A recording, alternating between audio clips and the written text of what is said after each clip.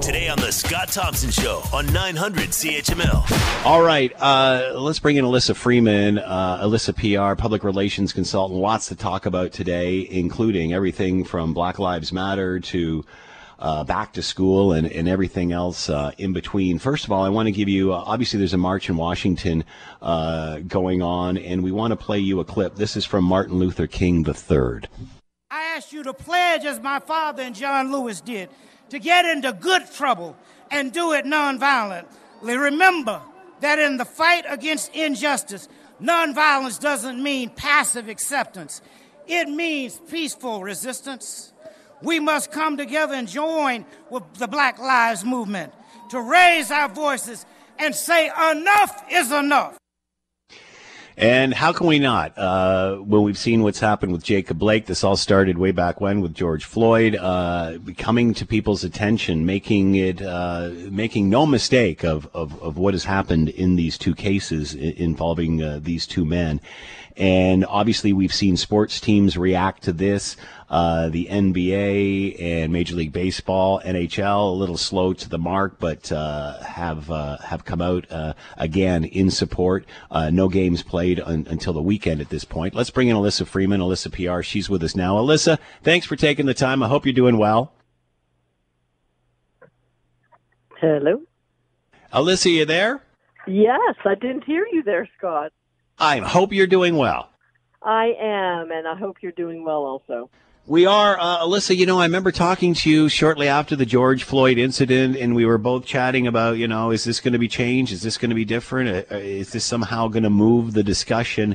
And here we are with the Jacob Blake story, and what has happened in Wisconsin, and shot 7 times and paralyzed and such. And obviously the protests have started again. We're seeing sports teams take a step back. Are we at a turning point here, or again, is this just the same round and round we go? Well, I hope it's not the same round and round we go, Scott. And I think that I'd like to say we're also at a turning point, but, we really haven't seen anything turn even since George Floyd and the massive protests there. I think that people have to respect the fact that people are going to protest. And I have heard many things saying, well, why are the NBA players protesting? Why is MLS protesting? I mean, nothing's going to change. That's not the point. And you know what? As because of this, there's a new phrase that's come out, and it's called protest shaming. I heard it for the first time today. And it's saying that you're just doing something because nothing's going to change. Well, sometimes you just need a spark of something in order to create long-term change. So it has to start somewhere, and I'm hoping that it will. So, for example, with the NBA strike, I guess the walkout, I should say, with people like LeBron James are saying, okay, we're going to put our money where our mouths are, and we are now going to start to hire security. So when people want to go vote in predominantly black areas in the United States, we're going to make sure that they can do so safely, and we're going to hire our own security on behalf of this NBA group. So that is a very short-term change, but something that could be very effective. Same thing. When this all started happening, many were saying, well, what does this do? Like, how are basketball players or any other professional athlete, how is it going to change something if they decide that they're not going to play? And, obviously athletes are not politicians. They're not in a position where they can go and physically change laws. That being said, the fact that the world has, paused and everybody is talking about that, is that not the message? Well, that is the message, and I think you hit the nail on the head. And I think part of this is to get conversation going. This time last year, we can easily look up what we were talking about, Scott, and this was not it. So as the world changes, so does the conversation and so does the narrative. And I think in order to get to move from nothing to at least contemplation on the way to the continuum of change, and change is a long continuum. Like sometimes it can happen overnight, and sometimes there is a process. And with something like Black Lives Matter, it's really systemic. So there's a lot of layers in order to go through to create change. However, conversation is one, action is another. And I think that sometimes there can be a wide gap or a very small gap between the two. Is this dividing or is this uniting? We're seeing more and more, not just the black community getting behind Black Lives Matter. I think that what it's doing is that all communities can get behind Black Lives Matter, and I think that that's what this. If we are making a small change, I think that is being accomplished to a certain extent. And because of the awareness and because people are understanding what systemic means, and I think that definition of systemic is huge for people to understand. Why is it that white people have a hard time understanding this? And I guess my answer to the question is they have not sat down and talked to somebody in the community and listened to their experience. Why? And, I've even asked myself, when did my attitude change on all of this? But why does the white community have a hard time with this? Because they've never lived it. Yeah. It's not a learned experience. The average white Canadian can go to the bank and say, I need a loan for a house. And the bank says, okay, here you go. Let's get a mortgage. Or I want to live here. So I'm just going to move in here regardless of who my neighbors are, just because I think I want to live here. So that happens with ease, and that's what we call white privilege. So when you don't have white privilege and you experience not getting that loan from the bank or not being able to move into the area that you want to move in or to have the educational opportunities or to have the work opportunities, many of us don't have that lived experience. And if you don't have the lived experience, it's hard to talk about and it might be hard to understand. And that's why by creating conversation, we are able to gain a better understanding of the broader world around us. You're listening to the Scott Thompson Show podcast on 900 CHML. And, a lot of people have asked for examples of white privilege or systemic racism or such. And, another example has come to mind, and this in Kenosha, Wisconsin, where the 17-year-old with an AK-47 walks down the street carrying his gun right past police. Nobody says anything. And then he goes shoots a couple of people. If that person was black, I don't think they would have taken too many steps with an AK-15 or whatever it's called in their hand. If that's not white privilege and systemic racism, what the heck is? Well, it's a great example of it. And when I watched it on the news, I was saying, there was a kid with I think it was like an AR-15 rifle. Yeah. And not that I know my guns, Scott, but that does stick out in my mind. And he walks right past the police, and nothing happens to him. Yeah. And I'm thinking, if that was anybody else, yeah, if that was someone of color, I think the whole scenario would have been much different. Yeah, they could end up been shot. I mean, it's unbelievable that this is still happening. So, and then the news narrative. Sorry, go ahead. The news narrative. I have to jump in on Fox says, it took some white kid who was a 17-year-old with his own gun to try and restore order. Yeah. So it's interesting how it all spins about. And on that note, let's move. Let's stay on this a bit more. So where does this go from here? Where do we, again, how do we take another George Floyd incident? How do we take the Blake incident and move this discussion forward? Well, I think it has to be by holding the police accountable for this. So the two police who killed Breonna Taylor, they're still walking around. The policeman who shot, oh my gosh, his name just, Blake, Jacob Blake, he is on administrative leave. So, what we see here is that there's no recourse. This happens, and it happens, and it happens, and there's no recourse for the other half of the equation. So until there is recourse, Until there is a accepted responsibility that there needs to be change, behavioral change, it's hard to see where we can go to from here. I have to bring up Donald Trump and his speech to wind up the Republican National Convention. And, politics aside, whether you're left or right or this or that or in the center or what have you, I could only watch it for a bit because it was just so it was incredibly negative. And, obviously that is fueling a lot of this fire.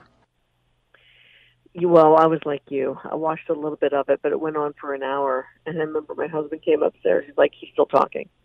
So, and I have to tell you, I get such a dread and I even get anxiety listening to him. But the whole Republican narrative is, you see our cities burning? Do you want to have a nice way of life? Do you want to live in a beautiful home?